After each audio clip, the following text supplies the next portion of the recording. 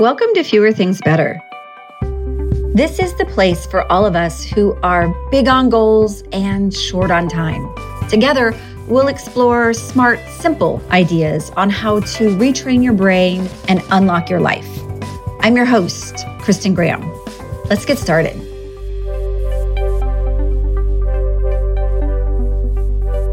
I've been a storyteller for as long as I can remember. Pressing sticky buttons on an old typewriter in my childhood bedroom allowed me to bring people and places to life and keep me company on lonely days. I went on to dabble in theater and dance and debate and other creative outlets that could splash paint across invisible ideas and do so sometimes with an audience. In my professional journey, I've written words for publications and people. I've spoken on stages in front of thousands and in rooms with just two. What I know and what I have learned is that sometimes what we create is meant to reach the many. And other times, important times, they are to be found by the sacred few. This episode is for the few. For those of you who know deep grief and trauma. Whether you found this today randomly or intentionally, my purpose here is to offer a short story about golden art. In episode 7, I shared a different story about a medical procedure I had recently where they repaired a scar of mine. I related to that mental work that we could also do, like with scars, using neuroplasticity to write over or create new pathways to help us unblock and unlock, both in our minds and in our bodies.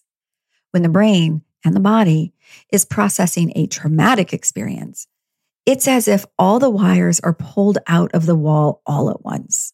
The surface functions all still work fine, but inside, the brain is sorting through what goes where and in what order. Your body has been jolted into survival mode. Our nervous system gets completely flooded by stress hormones, and these hormones are there to help us do one of three things: to fight, to flee, or to simply freeze. These show up in different ways for different people and in different situations. And this episode doesn't offer a prescription forward, but it does offer, hopefully, some recognition. You see, trauma and grief are literal disruptors. The nervous system is halted from its regular flow and works overtime to try to go around that giant rock that was just dropped into your life. Your amygdala is the emotional gatekeeper, and it's on high alert at the first signs of stress. It starts talking to the hippocampus. That's the part that directs all your learning and memory. And then your prefrontal cortex helps try to regulate and interpret emotions and impulses and start solving complex problems. Traumatic stress overactivates all of these areas of the brain. You start living on high alert, and it's deeply exhausting. And when you live with it continuously, your body starts to normalize it. Trauma and grief become part of your mental processing center. It's amazing how you can function with them running around in the background of your life and still be very, very productive. But there's a price. I remember that clearly when my dad died. There was a very distinct before and after. Just that morning, I'd been tending to details that seemed so relevant. And then suddenly, nothing was relevant. Time slowed down for me, and simple tasks took all my strength. I looked around at others going on with their lives and was struck by their normalness. I wondered when I would ever feel that way again. The loss of normal was seen on a worldwide level these last few years in the pandemic. Normalcy vanished, and we all found new adaptive ways to cope, collectively and individually. And even though we were all affected differently, there was something important about sharing this knowledge of what was happening. There was comfort in knowing we were all picking up pieces after a giant rock fell into our worlds. And that's the point I want to offer today. That the story, your story, gains strength from being shared, from having oxygen poured onto it.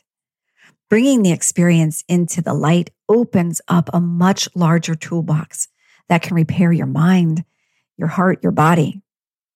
There's a story of a 15th century Japanese shogun. It's a military leader, and he broke a beloved tea bowl. He sent it off to get repaired, and it came back crudely connected with thick staples. He was distraught, so he took it to a local craftsman and asked if there was any way to help. The craftsman worked a lot with jewelry, so he used gold dust to join the pieces back together. The bowl was restored and shiny in its splendor. And a new art revision inspired a movement called Kintsugi. Instead of hiding the broken pieces, Kintsugi highlights them in a golden shine.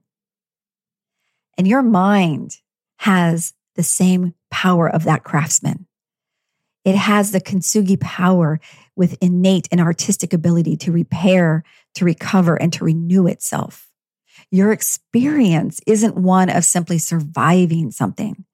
It's one of the deep strength to feel golden again. To do so, we must bring our pieces forward and ask for help so we can get that gold.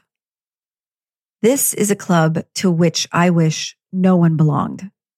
Yet, if you find yourself here, know that you aren't the only member. Sharing the story, being understood, is profound. Healing, gold, it's available to all of us. It's not easy in any way, but it's possible. So whatever brought you here today, thank you for listening. I hope you find some dusts of gold. And until next time, I hope you take good care. Thanks for listening. You can find a lot more like this over on unlockthebrain.com or follow me on LinkedIn or Twitter. And if you found value in this podcast, please take a minute to rate and comment. Thanks so much. And now let's go do fewer things better.